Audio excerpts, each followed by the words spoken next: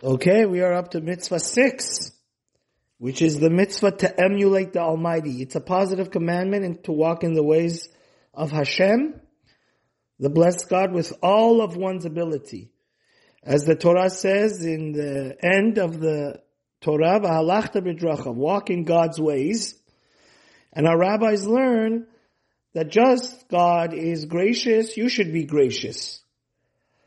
Just like God is merciful, you should be merciful.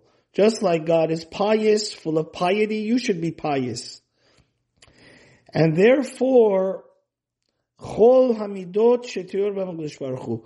That's why the greatest and most powerful mitzvah is to learn the Torah.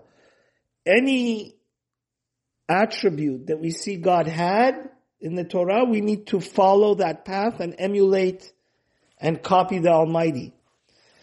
The great Kabbalist teaches us 13 of God's attributes.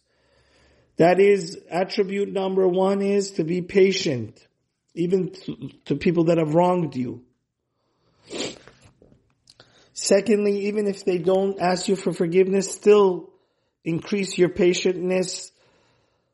To number 3, forgive people. Number 4 is to feel the pain and be happy when other people are happy, like your own. Obviously, it's very important to be patient and not angry. To be kind, just like God is the ultimate giver. Do not take revenge. Totally erase from your mind any bad your friend has done. Be warm to all. Be kind and patient, and even to those that don't deserve it. And never forget any good anybody does to you. Which is the mitzvah of midah of hakarat hatov.